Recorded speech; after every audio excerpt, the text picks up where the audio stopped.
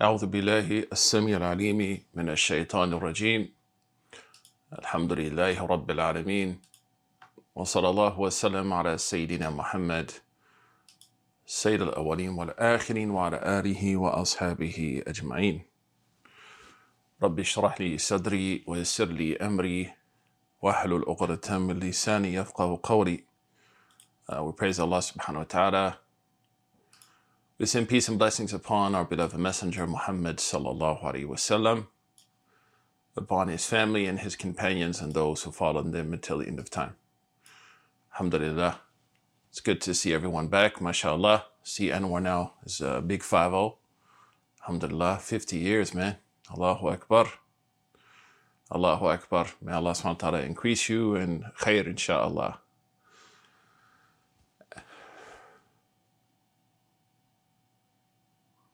No problem. Allahu Akbar. Allahu Akbar. And as we get started, we're all aware of the tremendous changes that have happened across the world and the globe, specifically in Western Ethiopia, where there is almost indescribable what's happening and the world isn't paying attention.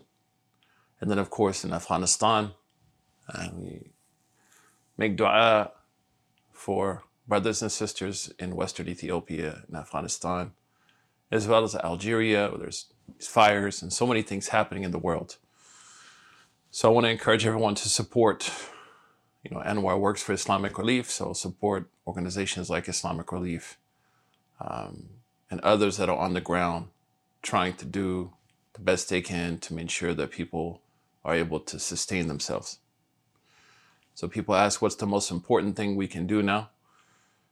Is, alhamdulillah, of course, handle our obligations to Allah in our personal space, and then handle the communal obligations which people in places like Afghanistan and other parts of the world have upon us. That's to organize and come to their aid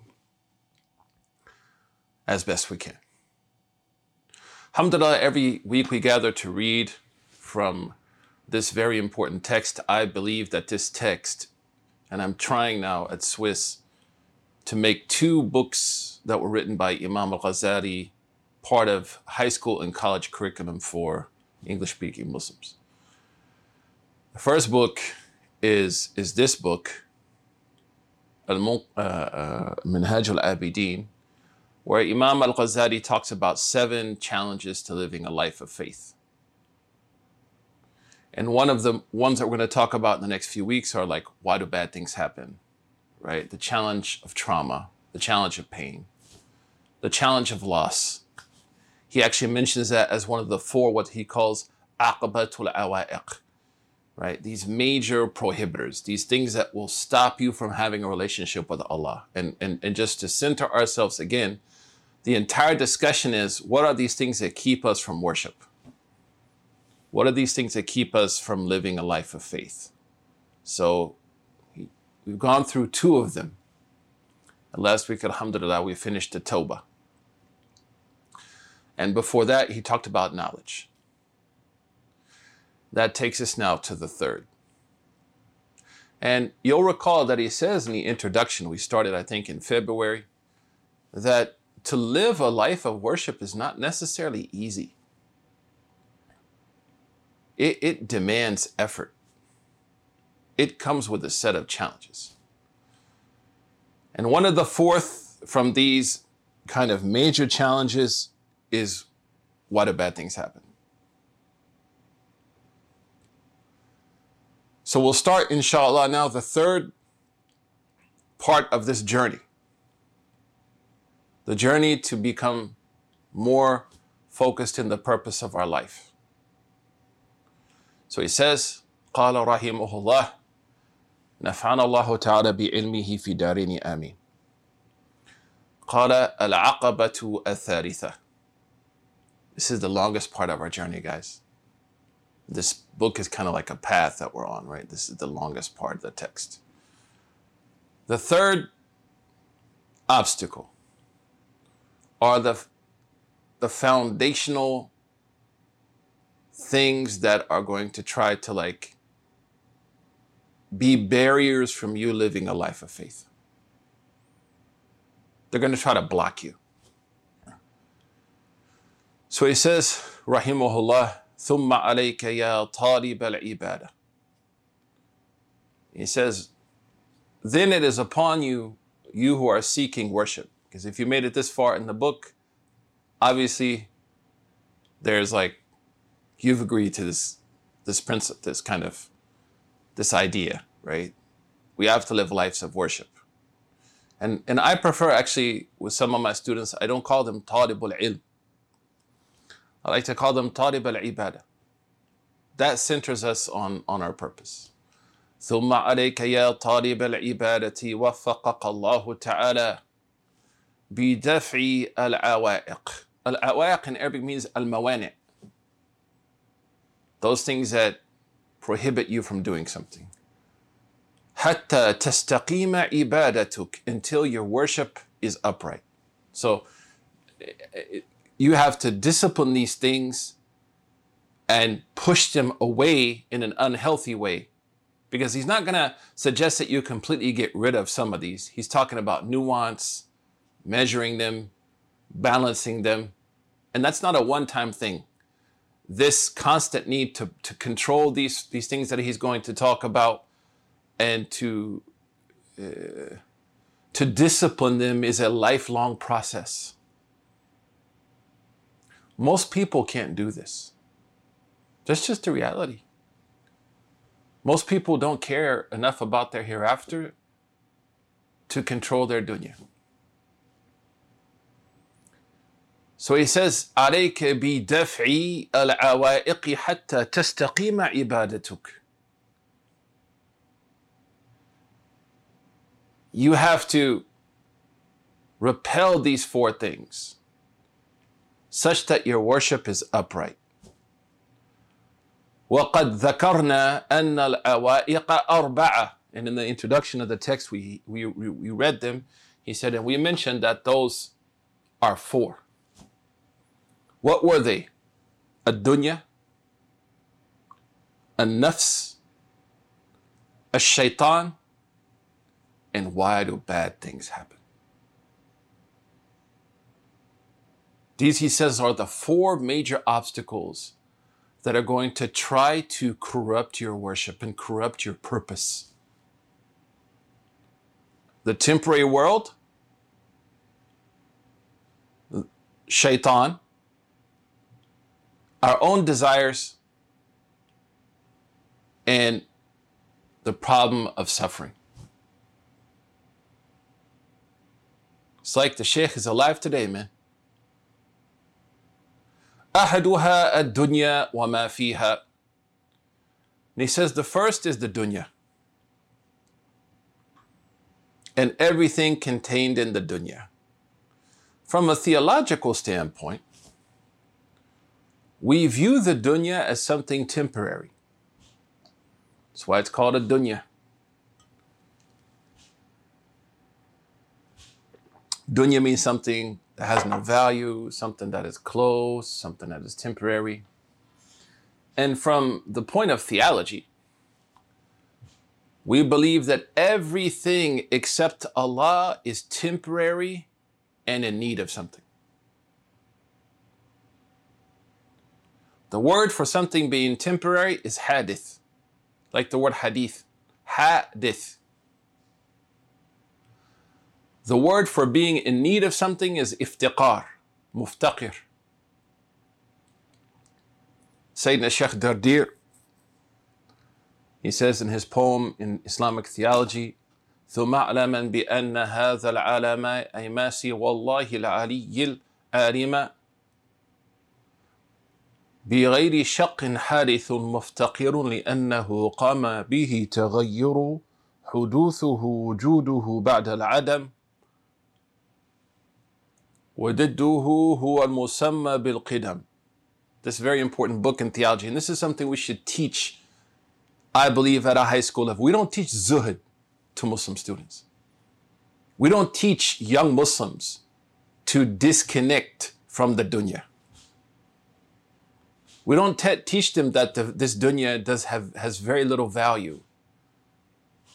We don't teach that. That's a problem. That's one of the fundamental teachings of the Prophet sallallahu alaihi wasallam. Somebody will say, but they're too young. But remember, Sayyidina Abdullah ibn Umar is the one who narrates the hadith of the Prophet sallallahu alaihi wasallam. إِذَا أَصْبَحْتَ فَلَنْ تَنْتَظِرِ الْمَسَاءِ.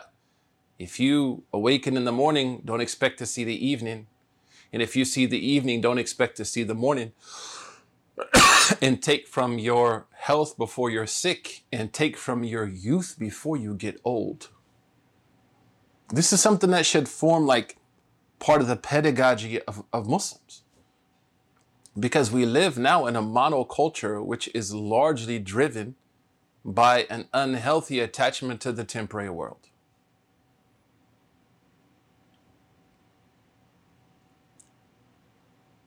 So the first is we believe that everything except Allah subhanahu wa ta'ala has a beginning and an end.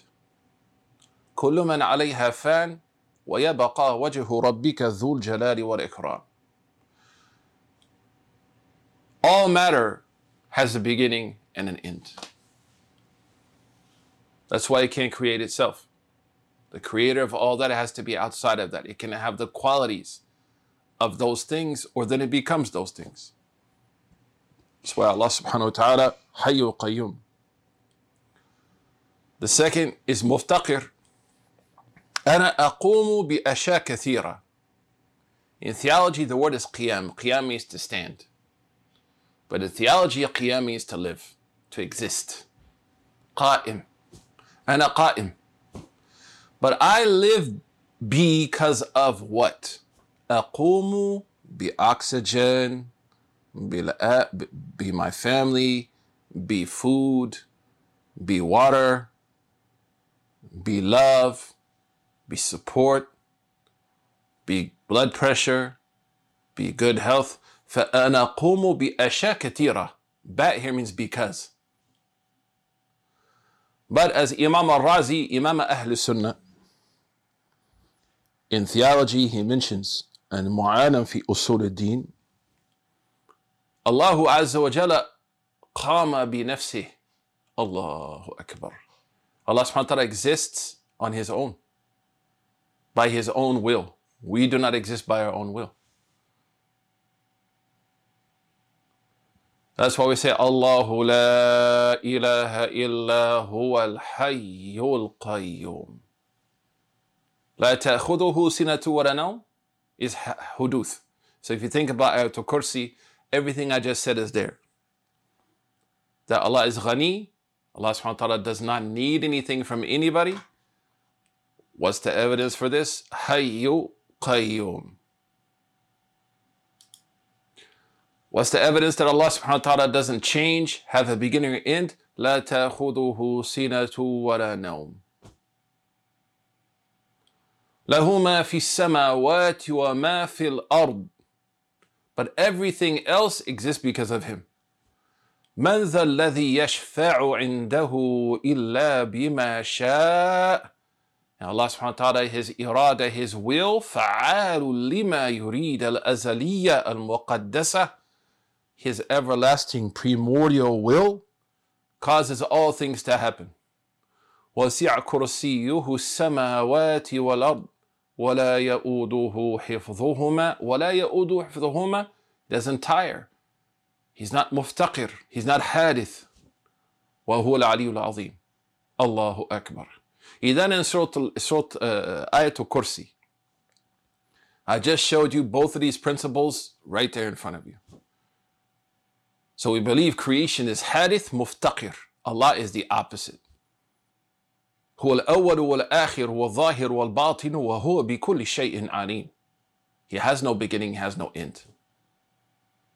Number two, Allah says, قُلْ هُوَ اللَّهُ أَحَدٌ اللَّهُ الصَّمَدُ. صَمَدْ الَّذِي يُعْطِي وَلَا يَحْتَاجُ. Al-Samad is the one who gives everything and needs nothing. And this is the crux of Tawheed. And this is how we should frame the temporary world.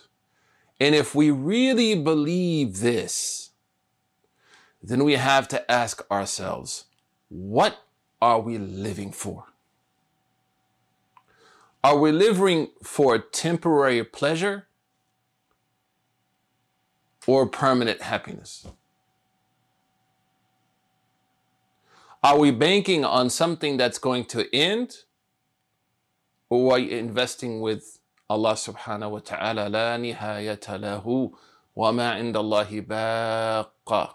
And this understanding is the foundation of zuhud, of taqwa, of everything, of generosity. Every good quality can be found in a proper assessment and evaluation of the temporary world and how I react to it and how I place it in priorities. That's why one of our teachers used to say, Jufuful ayn min qaswat al-qalb. Sheikh used to say to us that the dry eye is because of the hard heart. وَقَسْوَةُ الْقَلْبِ مِنْ كَثْرَةِ الذُّنُوبِ. And the hard heart is because of a lot of sins. وَكَثْرَةَ الذُّنُوبِ مِنْ نِسْيَانِ الْمَوْتِ. And a lot of sinning is because I forgot death. وَنِسْيَانُ الْمَوْتِ مِنْ طُولِ الْأَمَلِ. And forgetting death is because I have false aspirations. وَطُولُ الْأَمَلِ وَطُولُ الْأَمَلِ مِنْ حُبِّ الدُّنْيَا. And false aspirations, delusion, is because I love this dunya in an unhealthy way. وَحُبُّ الدُّنْيَا كُلُّ رَأْسِ خَطِيئَةٍ. And loving this dunya is the foundation of all mistakes. So that's why sometimes you find in Islamic work even jealousy.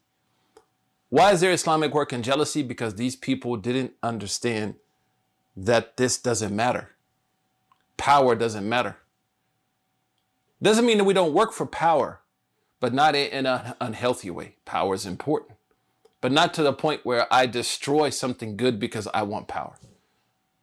So oftentimes we find in Islamic work, and myself and Anwar, we've seen this in our short time on this earth, how many noble efforts fell apart because people wanted to be calling the shots or in charge, or even within MSA.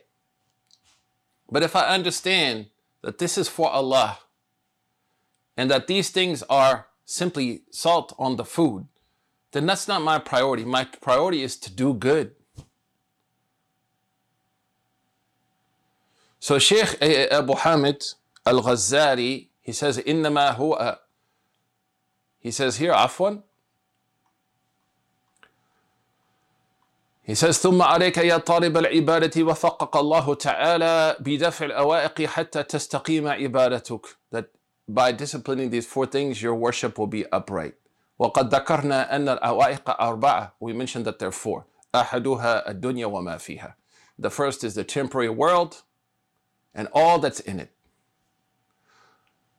And he says, وَدَفْعُهَا. Now, how do you repel that? How do you repel that unhealthy attachment to the dunya? How do you discipline it? إِنَّمَا هُوَ بِتَجَرُّدِ عَنْهَا is first to peel away yourself from it. Tajarrud means to peel. أُجَرَّدَ الْبُرْتَقَالِ أُجَرَّدَ التُّفَاحَةِ. What that means is that I look at the dunya, I look at my relation to it, and I peel the things that are unhealthy away from my life. What does he mean by unhealthy? Those things that come between me and worship? Those things that come between me and what's my responsibility. So for example, I'm watching The White Lotus or some kind of TV show, whatever, till 4 o'clock in the morning, and then I miss Fajr. So then I need to look at my life, examine my life, and then I can say, oh man, I need to peel this away. I need to discipline this. I need to start going to sleep at 10:30. I need to start going to sleep at 11. So this is muhasaba. التجرد بمعنى أن أحاسب حياتي. I take the time to inspect my relationship with the world. I'm talking to my fiance, not me, somebody. Talking to their fiance.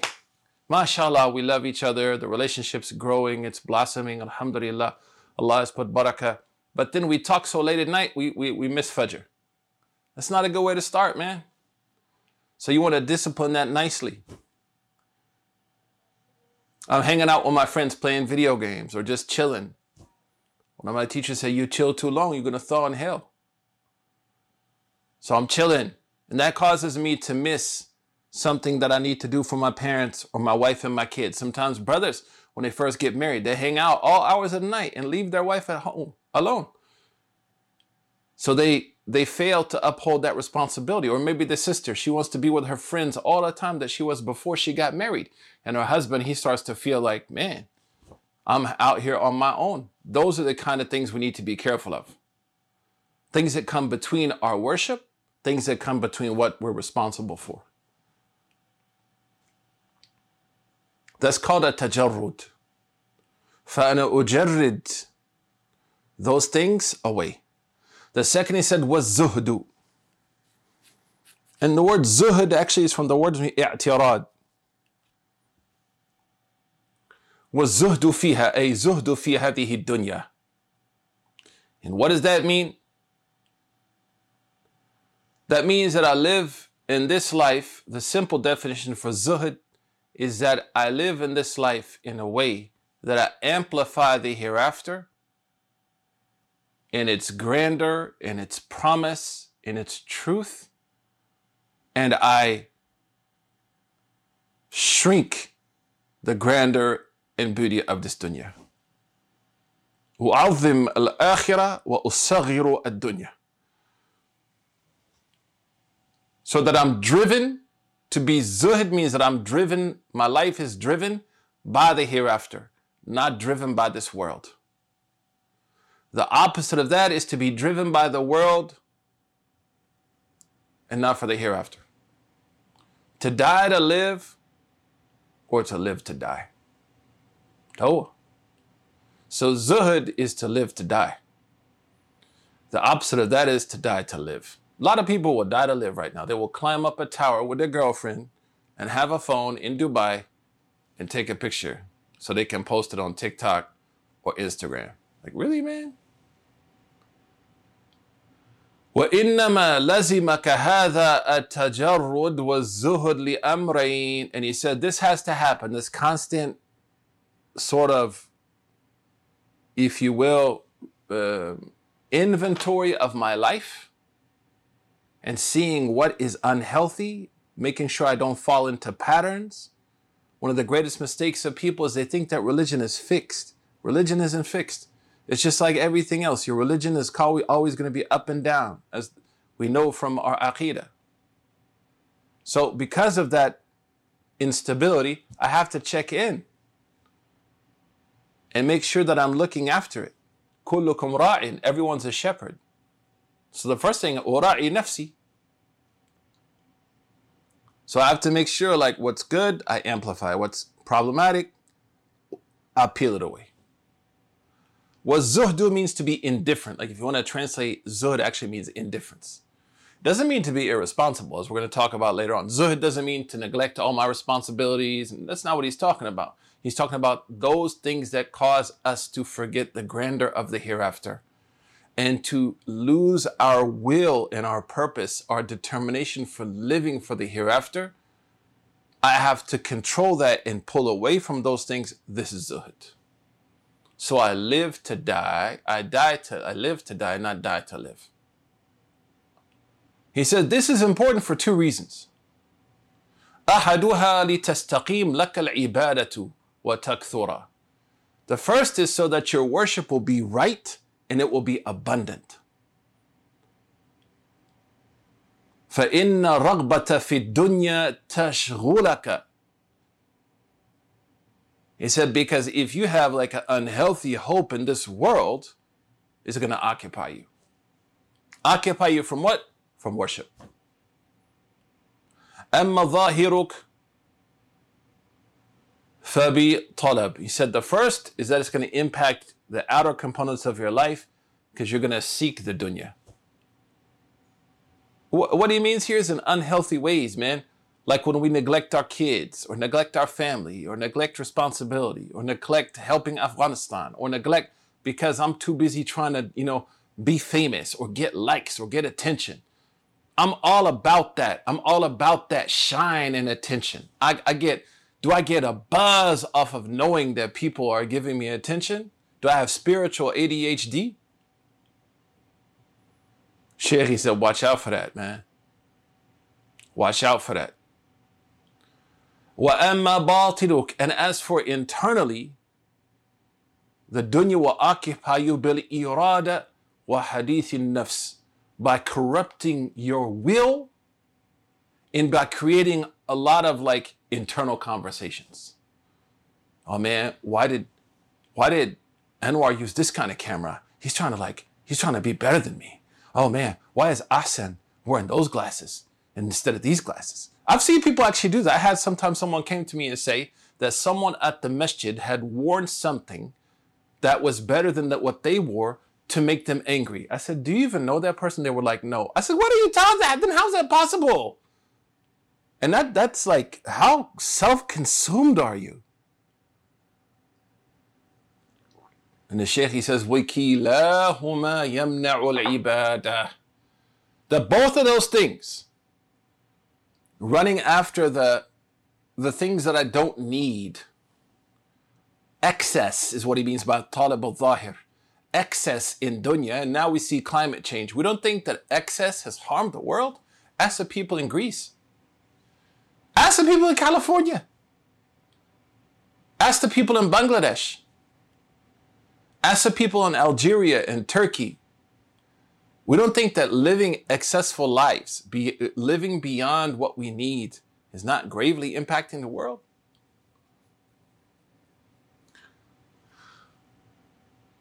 So he says, وَكِلَاهُمَا يَمْنَعُ الْعِبَادَةِ, both of these, seeking the outer excess and then being inwardly driven by dunya, prohibit worship. They are عائق من العوائق. فَإِنَّ النَّفْسَ وَاحِدٌ, because your soul is one. وَالْقَلْبَ وَاحِدٌ, and we only have one heart. فَإِذَا اشْتَغَلَ بِشَيْءٍ انْقَطَعَ عَنْ ضِدِّهِ, so if the soul and the heart get occupied by something, it's going to detach from whatever else it was attached to. فَإِنَّ مَثَلَ الدُّنْيَا وَالْآخِرَةِ كَمَثَلِ دُرَّتَيْنِ. He gives this example. He says that the example of the dunya and the akhirah like having two wives. Allah says, وَلَن تَسْتَطِيعُ أَن تَعْدِلُوا بَيْنَ النِّسَاءِ وَلَوْ حَرَصْتُمْ. The Quran says you will never be able to be just if you have more than one wife. And we know that in the Maliki madhab, polygamy is not even sunnah, it's mubah, it's permissible. But the point he's making here is, it's impossible to be like completely balanced with both. هذا لا يمكن. The same thing with Jannah or Akhirah and Dunya. إن أردت إحداهما أسخطت الأخرى. If you were to make one of them happy, then that make the other one angry. And we could say for us now in this time, يعني كوالدين, right? الجنة الآخرة والدنيا كوالدين, or like two children. We always know that. My own daughter is only 2 years old. And her cousin is almost 9. And she saw me giving her something to her cousin. And she's like, Baba, Baba, Baba. Immediately, she felt like, hey, I'm losing out on something. It's impossible to balance both. وَإِنَّهُمَا كَالْمَشْرِقِ وَالْمَغْرِبِ بِقَدْرِ مَا تُمِيلُ إِلَىٰ أَحَدِهِمَا عَرَضْتَ عَنِ الْآخِرِ. He said, like, Akhirah and Dunya are like directions, east and west, for example. If you lean east, you lean away from the west. If you lean west, you lean away from the east. In other words, you got to choose. You got to choose. أما شغلها في ظاهر فقد روينا. And he says, as for the idea that, the dunya can occupy you externally, فقد روينا, we related عن أبي درداء رضي الله عنه. He's saying that it's impossible to balance them both and you have to commit to one of them. He's saying that, like you have to synthesize it. So, and we'll talk about this later on. What now he's saying is in an unhealthy way. Like if I'm in an unhealthy way connected to the dunya, there's no way I can live for the akhirah. And there's also an unhealthy way to be connected with the akhirah. When people use connections to the hereafter as a means to absolve themselves of worldly responsibilities.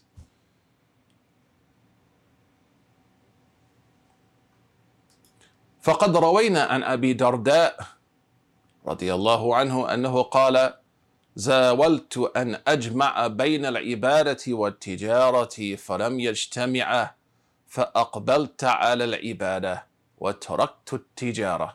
Of course, this is a first round draft pick, man. We're talking about somebody who lived his life in a very different way than we live our lives, and he had the structure and support in his lifetime to live that way. From Abi Darda radiallahu anhu, who said, I tried to do both. I tried to be an abid, like full-time on my ibadah, and a businessman, full-time on my business, and I couldn't do it. So I turned to ibadah.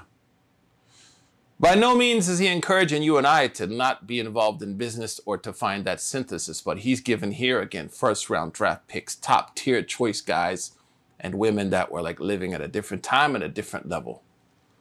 Because there's a way, as we'll talk about later on, to synthesize the two. And keep in mind, Al-Ghazali is trying to make you uncomfortable right now. That's the purpose of how he's writing, right? He's purposely trying to make you uncomfortable because he knows that people are going to be like, are you saying I can't do this? Are you saying he knows that? So he's kind of setting it up in a way to show that, like, you very rarely do we find people say, are you saying I can't live for Jannah? Nobody ever says that. But it's always like, we get sensitive when it comes to dunya, man. We get very sensitive. وعن عمر رضي الله عنه وسيدنا عمر بن الخطاب رضي الله عنه mashallah al-Faruq, it's agreed upon that his nickname from the Prophet sallallahu alaihi wasallam is Faruq.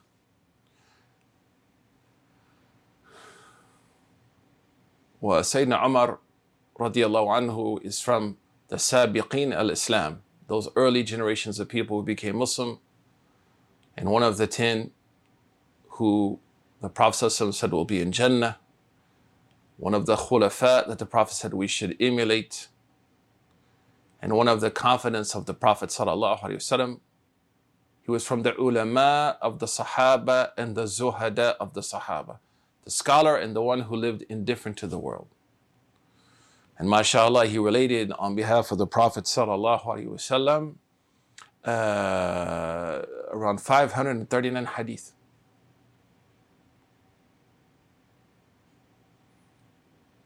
Sayyidina Bukhari, Sayyidina Muslim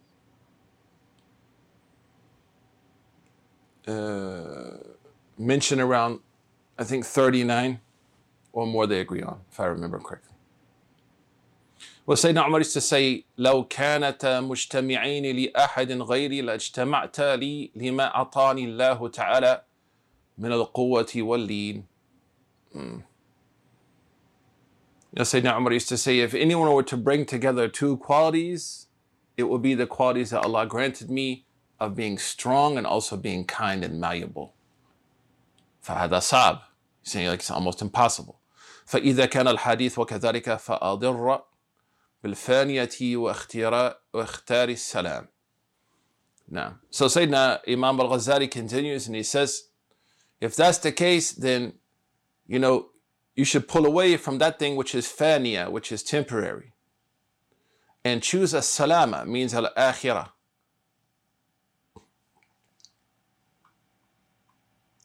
وَأَمَّا شَغَلُوهَا بِالْقَلْبِ. Now he talks about, so that was the outer, right? Being outer occupied with the world in a way that's unhealthy. And we said that means two things. Number one, it comes between me and worship. Number two, it comes between me and what I'm responsible for, right? Because there are aspects of the dunya that Allah subhanahu wa ta'ala has made fard upon me. He says, وَأَمَّا شَغَلُهَا بِالْقَلْبِ وَهُوَ الْبَاطِنِ. And how the dunya occupies us internally, he says, لِمَكَانَ الْإِرَادَةِ.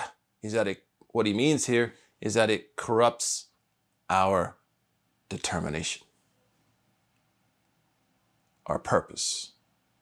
فما روي عن النبي صلى الله عليه وسلم قال. It's related on behalf of the Prophet that he said, من أحب دنياه أدر بآخرته ومن أحب آخرته أدر بدنياه فآثروا ما يبقى على ما يفنى. That whoever loves this world will harm the hereafter, and whoever loves the hereafter will harm their world. Meaning I'm not necessarily going to be able to have all the fun I want to have. I'm not going to be able to do all the things and purchase all the things I want. I'm disciplined. Ad-dunya sijnu mu'min. This world is a prison for the believer. Wa jannatul kafir. And now we have to ask ourselves, do I want this dunya to be my jannah? That's a problem, man. Then the Prophet is reported to have said, فَآثِرُوا مَا يَبْقَى. So therefore, prefer what's going to last. عَلَى مَا يَفْنَى. Over what's going to be destroyed. فَبَانَ لَكَ أَنَّهُ إِذَا اشْتَغَلَ ظَاهِرُكَ بِالدُّنْيَا وَبَاطِنُكَ بإرادتها فلا تتيسر لك العبادة حقها. He says, and these texts make it very clear that if someone were to become unhealthily occupied with the inner and outer components of this world, then worship is not going to be easy for them. وَأَمَّا إِذَا زَهَدْتَ فِيهَا فَتَفَرَّقْتَ بِظَاهِرِكَ وَبَاطِنِكَ تَتَيَسَّرُ لَكَ الْعِبَادَةِ. But if you were to be indifferent to the opulence and unhealthy components of this world, and the word he uses is to empty out, right? But to empty out the unhealthy components of this world from your inner and outer, تَتَيَسَّرُ لَكَ الْعِبَادَةِ. Then ibadah will become easy. You'll find a lightness to worship. بَلْ تُعَاوِنُكَ أَعْضَاؤُكَ عَلَيْهَا. And in fact, he said, you will find that, your limbs will assist you. Like you've lifted the weight of the world off you. So it's as though your whole body will now assist you in worshiping. وَلَقَدْ رُوِيَ عَنْ سَلْمَانَ الْفَارِسِي رضي الله عنه. It has been related from Sayyidina Salman al-Farisi رضي الله تعالى عنه أنه قال إن العبد إذا زهد في الدنيا استنار قلبه بالحكمة وتعاونت أعضاؤه في العبادة. Allahu Akbar. It's a very beautiful statement of Sayyidina Salman al-Farisi. He said, إن العبد إذا زهد. If a slave of Allah becomes indifferent to the unhealthy components of this world and even to the allowable components, as we'll talk about later, as long as it doesn't violate a fard, istanara qalbuhu bil hikmah. His or her light heart will be illuminated with wisdom. وَتَعَاوَنَتْ أَعْضَاؤُهُ فِي الْعِبَادَةِ. And he will find that his own limbs will cooperate with him in worship, because he has subjected his limbs to the ibadah of Allah. فَهَذِهِ That was the first issue. وَثَانِي مِنَ الْأَمْرَيْنِ. And the second issue, أَنَّهُ يَكْثُرَ قِيمَةَ عَمَلِكَ وَيُعَظِّمْ قُدْرَهُ وَشَرَفَهُ. So remember, he said there's two things, right? That this dunya is going to impact us in these ways, and now he moves on to the second. And that is going to increase the value of doing good in our lives. When we discipline and when we control and chain unhealthy attachments to the dunya by being indifferent to opulence, and tajarrud, being introspective of the things that are impacting my marriage, my family, my children, my work, my purpose, my worship. He said the second outcome is going to be يَكْثُرَ قِيمَةَ عَمَلِكَ. That you're going to find value in good. وَيُعَظِّمْ قُدْرَهُ وَشَرَفَهُ. And that it will allow you to appreciate the value of good and the honor of being someone who does good. فَلَقَدْ قَالَ رَسُولُ اللَّهِ صَلَى اللَّهُ عَلَيْهِ وَسَلَّمَ. And here he's talking about ibadah. That the Prophet ﷺ is reported to have said, رَكْعَتَانِ مِنْ رَجُلٍ عَالِمٍ زَاهِدٍ قَلْبُهُ خَيْرٌ وَأَحَبُّ إِلَى اللَّهِ عَزَّ وَجَلَّ مِنْ عِبَادَةِ الْمُتَعَبِّدِينَ إِلَى آخِرِ الدَّهْرِ. This narration is attributed to the Prophet who said, 2 rakat of prayer from a person who has knowledge and is indifferent to this world. Their heart is indifferent to this world. The opulence of this world is better and more beloved to Allah than the worship of just people who don't have that for an entire lifetime.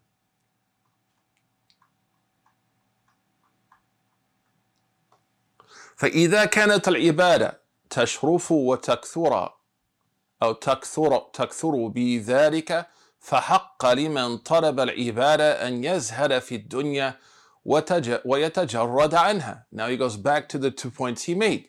He says, so therefore, if your purpose is worship, and if a person's purpose is worship, then they should take this very seriously, that they should start to live a life of introspection. What are the things that are motivating me to live with passion? And does the hereafter motivate me to live passionately? And secondly, what are the unhealthy things that are orbiting my life that are keeping me from a life of worship? I need to distance myself from that and control that. And he said, this is the key to a life of worship and devotion.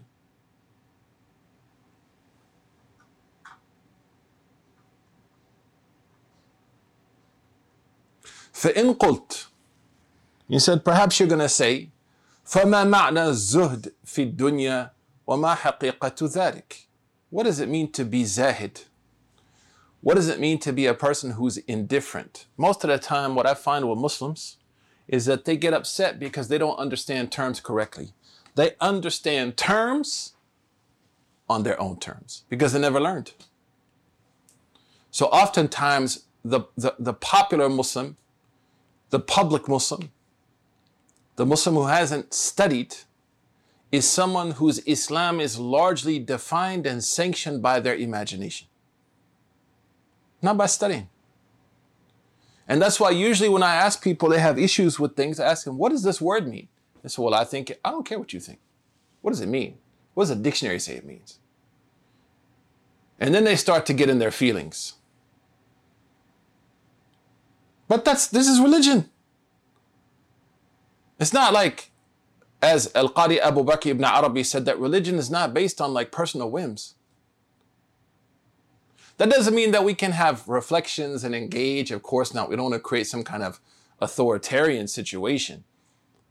But definitive meanings should come through. Let the religion speak for itself. So one of my teachers used to say, it's Islam or Hislam or Herslam. فما معنى الزهد في الدنيا وما حقيقة ذلك? So Sayyid Abi Hamid says, maybe you're going to ask, what does zuhd really mean? فاعلم أن الزهد عند علمائنا رحمهم الله زهدان. He says, indifference to this world, as defined by scholars, is 2. One of the ironies of the contemporary Muslim is that in the name of post-colonialism, post-colonial revolution, they reject the ulama. Anyone see the contradiction in that? That I am going to act in a revolutionary stance against colonialism and to remove the yoke of white supremacy from my life by rejecting scholarship.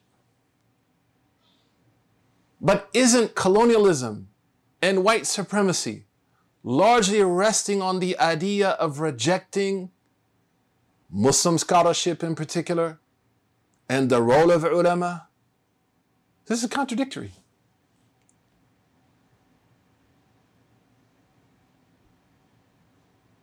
When the French came to Algeria, the first people they killed weren't the soldiers.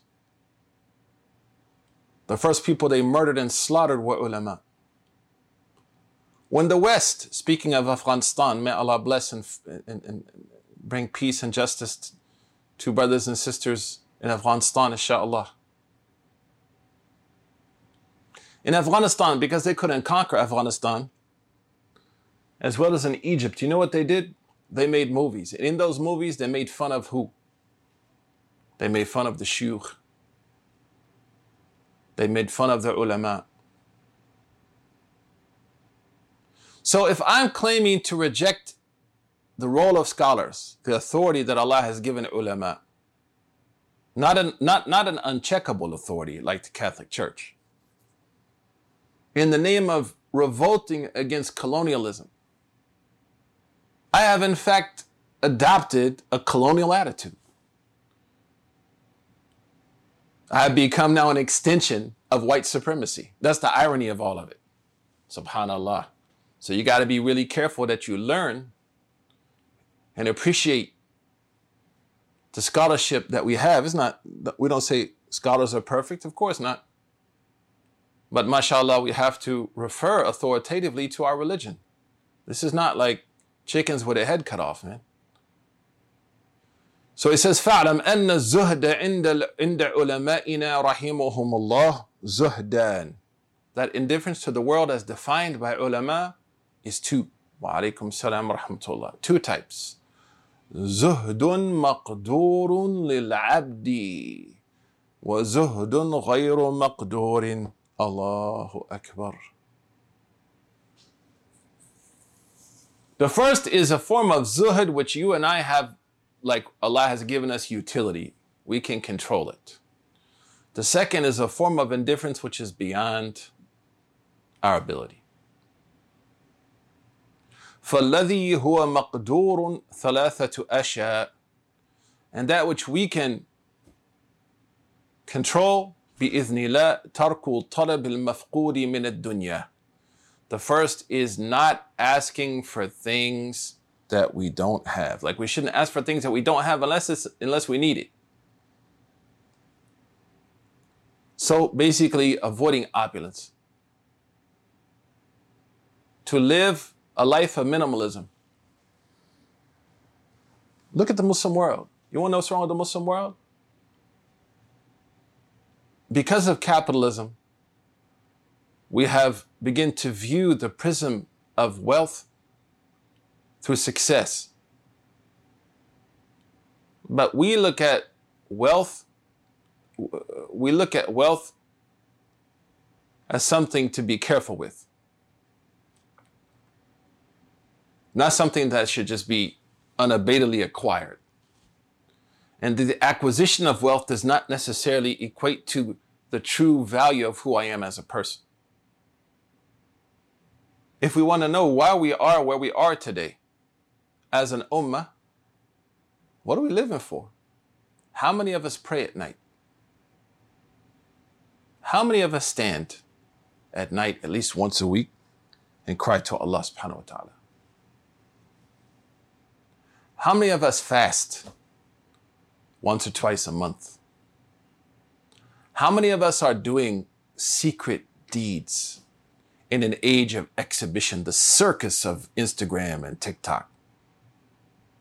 Who are those people, al-akhfiya al-atqiya, who sometimes they hide their good? Everything doesn't have to be shared. If we evaluate just our attitude towards wealth, the acquisition of wealth, and who we admire, who we want to be like, will tell us a lot about ourselves. So the first, تَرْكُ الطَّلَبِ الْمَفْقُودِ مِنَ الدُّنْيَا. The second, وَالتَّفْرِيقُ الْمَجْمُوعِ مِنْهَا, is to distance myself, to separate from certain components of the dunya. And the last, وَتَرْكُ إِرَادَتِهَا وَاخْتِيَارِهَا. And the third is to control my will, that I don't live just for this world. This stuff is hard, man. By no means am I claiming that. I like reading this book because when I read it, I'm like, oh my gosh, I have a lot of work to do on myself. So by no means am I here talking in the voice of like, yeah, I did this. Oh, nah, man. Absolutely not. ترك طلب المفقود من الدنيا. Passionately getting upset. Why did Allah subhanahu wa ta'ala give that person those Gucci tennis shoes and I didn't get them? Really? Gosh dang, man, that's what you live for, dude? Why did I get into this graduate school and someone else did? وَتَفْرِيقُ الْمَجْمُوعِ مِنْهَا, and being able to eventually understand how I can pull away from it. وَتَرْكُ إِرَادَتِهَا وَاخْتِيَارِهَا, and then internally checking my purpose. What am I determined? What drives me? Is it the likes in the heavens or the likes on the gram? What pushes me? What is the intrinsic gas that operates the motor of my purpose? That's what I got to get into. The book we're reading, this is the 14th lesson, mashallah, welcome. Minhaj al-Abidin ila Jannati Rabbil Alameen. The methodology of the worshippers who are headed to Allah, by Abu Hamid al-Ghazali, rahimahullah. وأما زهد الذي هو غير مقدور للعبد فهو برودة الشيء على القلب الزاهد. نعم. And as for the component of zuhd that you cannot control, is that Allah subhanahu wa ta'ala takes the unhealthy love of this world from the heart of His servant or her. ثم الزهد الذي هو مقدور للعبد مقدمات للزهد الذي هو غير مقدور العبد. The Shaykh, he says, and the zuhd which you and I have control over by bi'ithnillah, right? Those three things that we mentioned, not seeking something that I don't need, pulling away from it, and controlling my determination. He said all of that is the beginnings of the second part of zuhd, where Allah subhanahu wa ta'ala brings light to the heart and grants someone the ability to see. And they longer have those unhealthy attachments. And this happens to all of us. Have you ever looked back at your life and there were things like you really wanted, you had to have, like, oh my gosh, I have to have, this the most important thing in your life. And then you look back at it, you're like, that was so minuscule. Why was I going crazy over that? Wasn't even important. Because now you're dilated, you see in a bigger way. فَإِذَا أَتَى بِهِ الْعَبْدُ بأن لا يطلب ما ليس عنده من الدنيا ويفرق ما عنده منها ويترك بالقلب إرادتها واختيارها لأجل الله وعظيم ثوابه بتذكره لآفاتها أورثته تلك برودة. Allahu Akbar. So therefore, if a person does that, they no longer seek what they don't have, unless they have to have it. That's different. Opulence. وَيُفَرِقْ مَا عِنْدَهُ مِنْهَا, and they distance themselves from the unhealthy components that they have in their life. وَيَتْرُكَ بِالْقَلْبِ إِرَادَتَهَا, and that they begin to control their determination and their will. وَاخْتِيَارَهَا لِأَجَلِ اللَّهِ, for the sake of Allah. وَعَظِيمِ ثَوَابِهِ, and because the greatness of Allah's promises and rewards. بِتَذَكُّرِهِ, by remembering لِآفَاتِهَا, the shortcomings of the dunya. أَوْرَثَتْهُ تِلْكَ بُرُودَةً, then Allah subhanahu wa ta'ala, they will inherit that guidance in their hearts, which is غَيْرُ مَقْدُورٍ, أي برود الدنيا على قلب. وهذا عندي هو الزهد الحقيقي. And Abu Hamid al-Ghazali says this is real zuhd, that process. ثم أعلم أن أصعب الأمور الثلاثة إنما هو ترك الإرادة بالقلب. Ya Allah. And he says, out of all of those things that we talked about, the most difficult one, out of not seeking what you don't have, separating from things that are unhealthy, and controlling your internal drive, the most difficult is controlling your internal drive. Getting to the reality of what you live for. What's my purpose? What drives me? إذا كم من تارك لها بظاهره محب مريدا لها بباطنه. Ya Allah. He said, how many people, they left it, but they still want it? How many people pulled away from something maybe they had to? Maybe it was harming their job, harming their family. But inside, like, yo, if I could still do that, I would do it. فَهُوَ فِي مُكَافَحَاتٍ وَمُقَاسَاتٍ. He said that this cutting off that will from wanting what's unhealthy in this world is hard. شَدِيدَ مِن نَفْسِهِ. Extremely difficult. وَشَأْنُ كُلُّهُ فِي هَذَا. And this is the essence of the entire discussion. Is it getting to the heart of it? أَلَمْ تَسْمَعْ إِلَى قَوْلِهِ سُبْحَانَهُ وَتَعَالَى.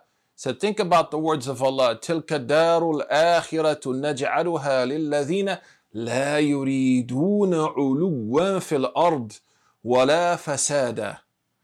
Allah says in the Quran that this everlasting abode of the hereafter, we have made it for those who do not want uluwan. Don't want to have ulu in the earth. Think about social media culture. Social media certainly has its benefits, but we have to discipline it and control it. That it really pushes us to live beyond who we are, instead of to embrace who we're not. So if I'm worried about living beyond who I am, and not embracing what I'm not, this is delusion. And it's going to lead to arrogance. هذا علوا في الأرض ولا فساد, and corruption. Abu Hamid says, علق الحكم بنفع الإرادة دون الطلب والفعل المراد. This is interesting, right?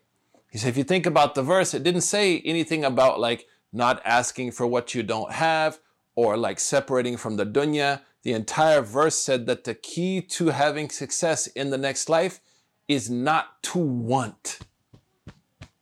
Irada. وقوله سبحانه من كان يريد حرث الآخرة نزيد له في حرثه ومن كان يريد حرث الدنيا نؤتيه منها وما له في الآخرة من نصيب. اللهم عافينا يا رب. Allah says, who wants to cultivate the hereafter will increase them in their produce. And who wants to cultivate the dunya will increase them in that, but they'll have no khair, nothing, no portion in the hereafter. وقوله تعالى من كان يريد العاجلة عجلنا له فيها ما نشاء. Surah Isra, يعني whoever wants al-ajila. Al-ajila is this dunya. They live for that. عجلنا له فيها ما نشاء. We'll bring it to them. وقوله ومن أراد الآخرة وسعى لها سعيها وهو مؤمن فأولئك كان سعيهم مشكورا. Right? Whoever wants to live, whoever wills to live for the akhirah and struggles for it. أما ترى الإشارة كلها إلى الإرادة. And he said, think about all these verses about the hereafter. It's talking about what you want. What you want. Didn't mention any of the other things. So the Sheikh is saying this is used to support the idea that the key to all of it is what drives us. فَأَمْرُهَا هُوَ الْمُهِمُ إِذًا. So therefore this is a very important thing. لكن العبد إذا وظب واستقام على الأولين عني التفريق وعدم الطلب وترك فمأمور من فضل الله سبحانه وتعالى وفقه لدفع هذه الإرادة والاختيار عن قلبه فإنه سبحانه وتعالى المتفضل الكريم عز وجل. Then he continues in ثم الذي يبعث على الترك والتفريق ويهون عليك ذلك ذكر آفات الدنيا وعيوبها. Inshallah, next week we're going to pick up on this part. He talks about how can you strengthen your will, and how can you and I strengthen our focus when we look at this world, so that we're able to be, have determination in living for the hereafter. For next week, insha'Allah ta'ala, bi'idhnillah wa bi'awnihi iyah. And then in that, he's going to define this balance. Maybe somebody's listening, and I said this so many times, that anything you hear should be understood in moderation. He's not saying turn your back on everything, nor is he saying, jump into the world with impunity. La, ya sheikh, balance. We're going to talk about that, inshallah. Someone's asking, alhamdulillah, I save these every time, and also I post a good copy of it on my YouTube page as well. All my lectures you can find on my YouTube page, alhamdulillah, that are long like this. Thank you for asking. Someone's asking about qaza', and we know qaza' is the Prophet sallallahu alaihi wasallam in Sahih al-Bukhari, when he saw this boy and his hair was like uneven. This is qaza'. Qaza' means, though, as mentioned by scholars of fiqh and mentioned by Sayyidina Imam Ibn Hajar, is when like I have hair here, no hair here, hair here, no hair here, hair here, no hair here. Basically, like I try to cut myself, you know what I'm saying? It's all crazy. It's not talking about fades. It's not talking about stuff like that, man. That is not the application of the hadith. Do you still have the Snapchat account where you ask any questions you have? Wallahi, I became so busy. Babies and bills, man. Sounds like a rap album. Babies and bills. But mashallah, I answer questions from time to time here on the gram. Mashallah. So I'll try to do better. You can send me something, I'll try to respond, inshallah. Waffaqana Allah ta'ala wa iyyakum. Any questions here on where the NYU folks at, man?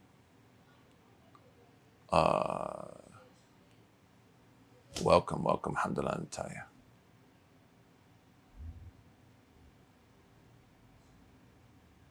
What do you think about hitting cups together and saying cheers?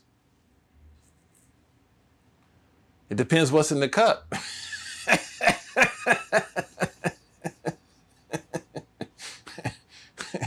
It depends what's in the cup, right? So alhamdulillah, it depends what's in the cup. Where can I ask you questions other than the live? That's difficult, man. Unfortunately, the time that I have these days because of school and other responsibilities is difficult to find that time, Does Imam al-Ghazali discuss despair, hopeless? Absolutely. He is going to talk about despair and hopelessness later on. You can ask questions here, or you can send it to me. I don't get the opportunity to check my messages like I used to.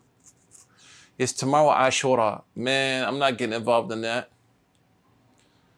Just go to your local masjid, ask your imam, or look at the website on your local masjid. Just follow your local masjid, alhamdulillah.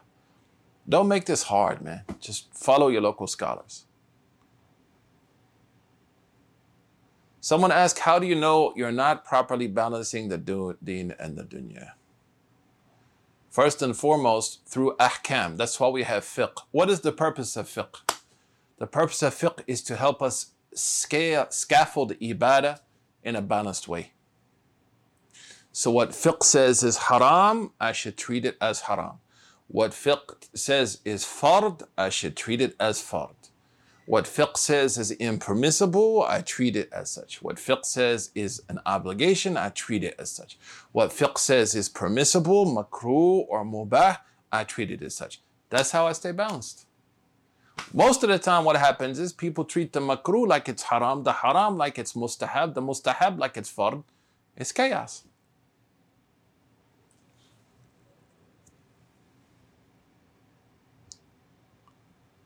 That's so beautiful, Yasmin. Barakallahu fiki. Jazakillahu khairan. Is it halal to own a service dog and keep it in the house?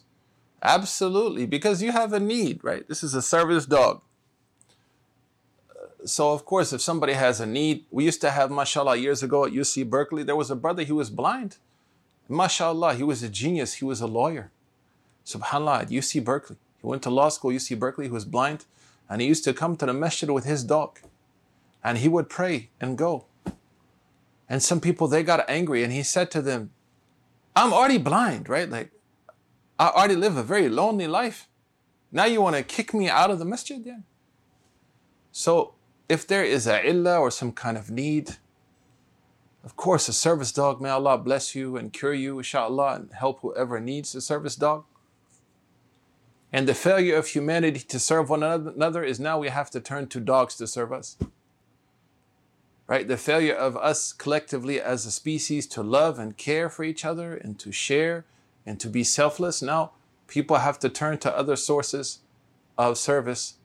And of course, certainly, this is not to undermine the importance of service dogs, but just to say, like, subhanallah, Allahu Akbar.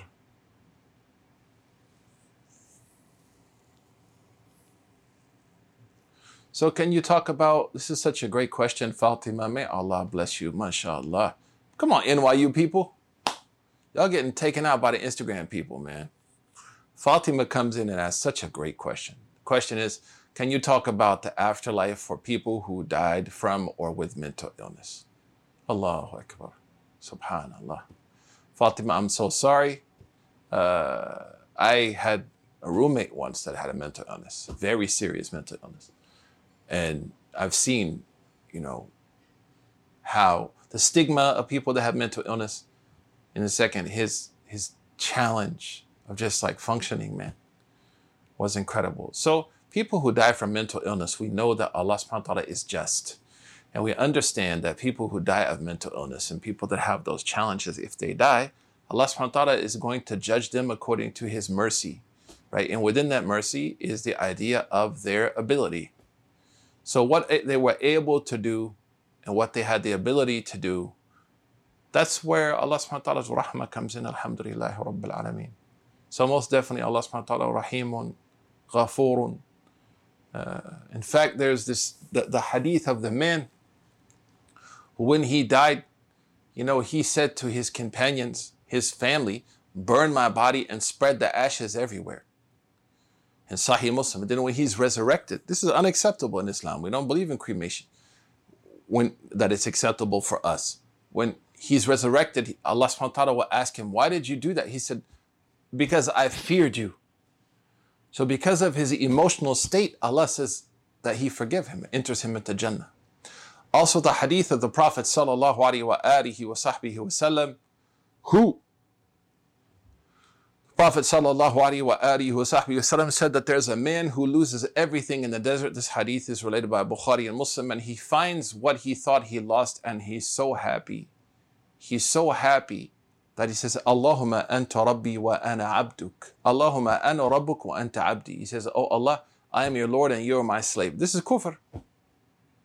But the Prophet said, Allah will forgive him because shiddat farhihi, because he was so happy. So if that's the case with people who out of, they're not suffering from mental illnesses, but they're overcome by emotions and Allah forgives them, then what about people who are suffering with the emotional and mental illness?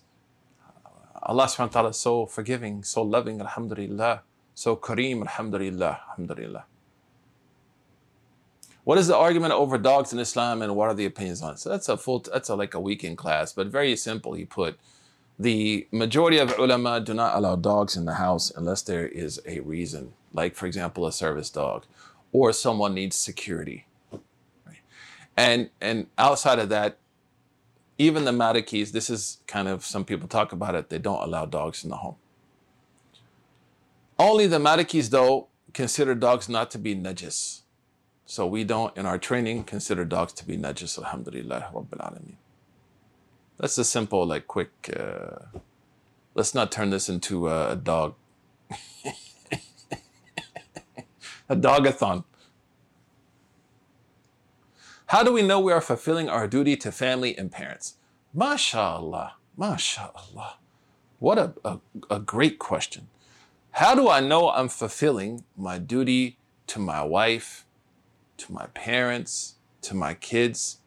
Is I ask them, am I doing a good job?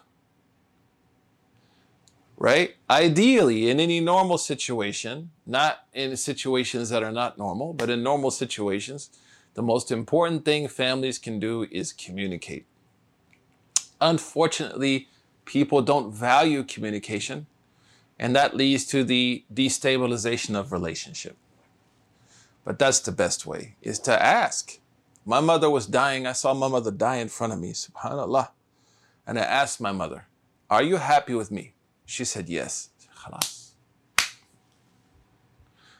Ask my wife, are you happy with me? Yes. Okay. Ask my kids, are you happy with me as Baba? Yes. Alhamdulillah. And if they say no, what can I do to be better? How do you know Allah is pleased with you? MashaAllah, Sundus. Such a good question. Imam al-Muhasibi said, if you want to know if Allah is pleased with you, ask yourself if you're pleased with Allah. Khalas. If I want to know that Allah is pleased with me, let me ask myself, am I pleased with Allah? How do you balance taking care of yourself while taking care of others? I think it's very, very important to have, let me phrase this in a very wise way, if I can. I think that is extremely important and sign of a mature human being and an intelligent human being that you have created healthy limits in your life. That's very important. Your life has to be structured. So I think that family is important as long as family doesn't run over you and mistreat you, even in the name of religion, right? And cause you pain and suffering or abuse. La. Same thing with friends. Same thing with community, right? That they have to respect my boundaries. Boundaries aren't a bad thing. You know, my daughter is 20 years old. My conversation with her is, tell me where you want to be independent. Something we never talk with our kids about, independence, because we're scared of it. But you know what? It's a sign of a mature person that they understand where and how they want to be independent, have their own say in life. It's very important. What should I do if I live in an environment that does not support being religious? I mean, what do I do with those people? So first of all, we need to define, what does it mean to be religious? What does religious mean to you? So you can type that in the chat box, and that will allow me to answer that question better. What does it mean to live religious? Right? How to not lose motivation when on the quest of knowledge, especially when it starts getting difficult. Because when it starts getting difficult, that means you're growing. Right? When it starts getting, it depends what we mean by difficult. But if you start to feel a little bit challenged, we've all been there, man. And that's where you have to push through. And after a while, alhamdulillah, it will become easy. We'll take a few more questions, inshallah. And then we have to get ready for Maghrib. Maghrib, but always a pleasure. So I'm going to try every week to leave like 30 minutes just for Q&A. You can ask anything, inshallah. Any questions, feel free to ask that are religious related. That's my specialty, is that I can't talk about things that I'm not trained in. But if there's any other questions, we can take them now. If not, barakallahu feekum. Wa jazakum Allahu khairan. Wa sallallahu wa sallam ala Sayyidina Muhammad.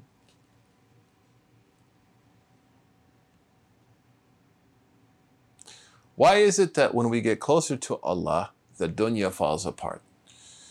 I don't think that that happens every time, but it certainly happens every once in a while, because when we become aware of Allah's permanence, then the temporary world becomes much more amplified. And as we become more aware of righteousness and piety, we also become much more aware of sin. But I think we have to, if you can reach out to me, we can walk through that. What does that mean that the dunya falls apart? That's an abstraction. Just like when someone said, be religious. What do you mean by be religious? What do you mean by the dunya falls apart? Can we still reap the benefits of the wisdom in Imam Ghazali's book, even if we practice it alone as opposed to together with a community or a person? Romana, that is such a great question. May Allah bless you. Absolutely. And sometimes it's safer to be alone, right? Sometimes communities can be a challenge. Sometimes I may live near a mosque, unfortunately, who may adopt certain attitudes and ideas that hurt me. Unfortunately, in that situation, you have to think about some things. How to know the answer of istikhara? MashaAllah, istikhara.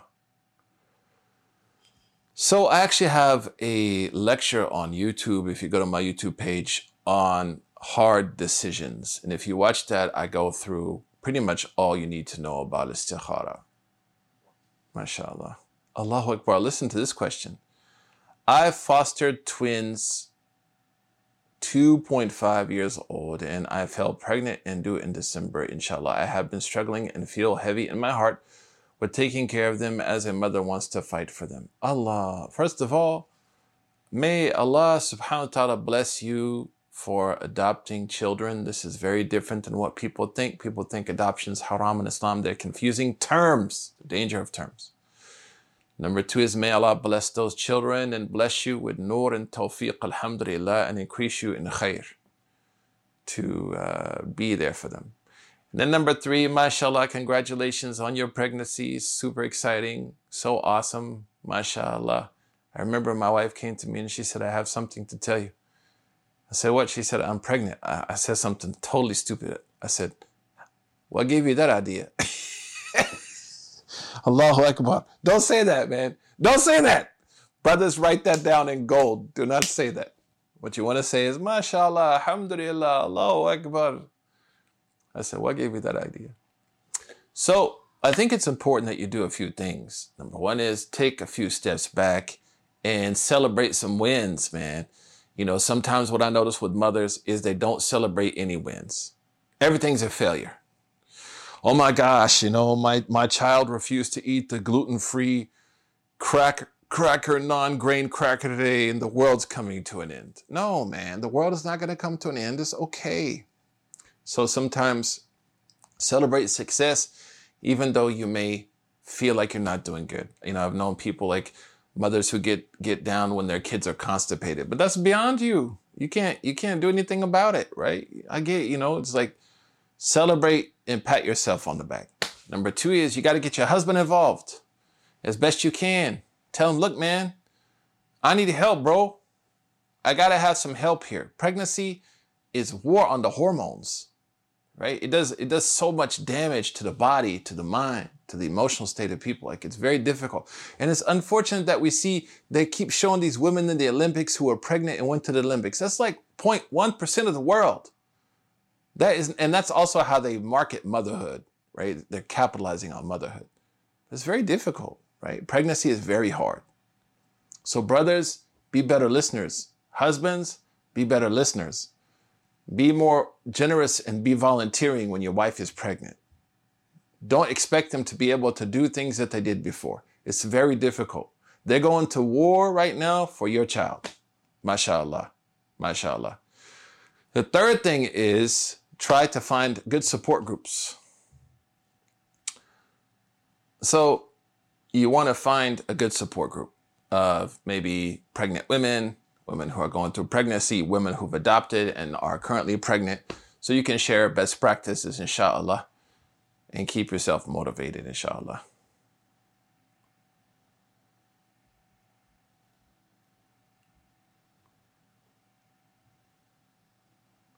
So someone's, saying,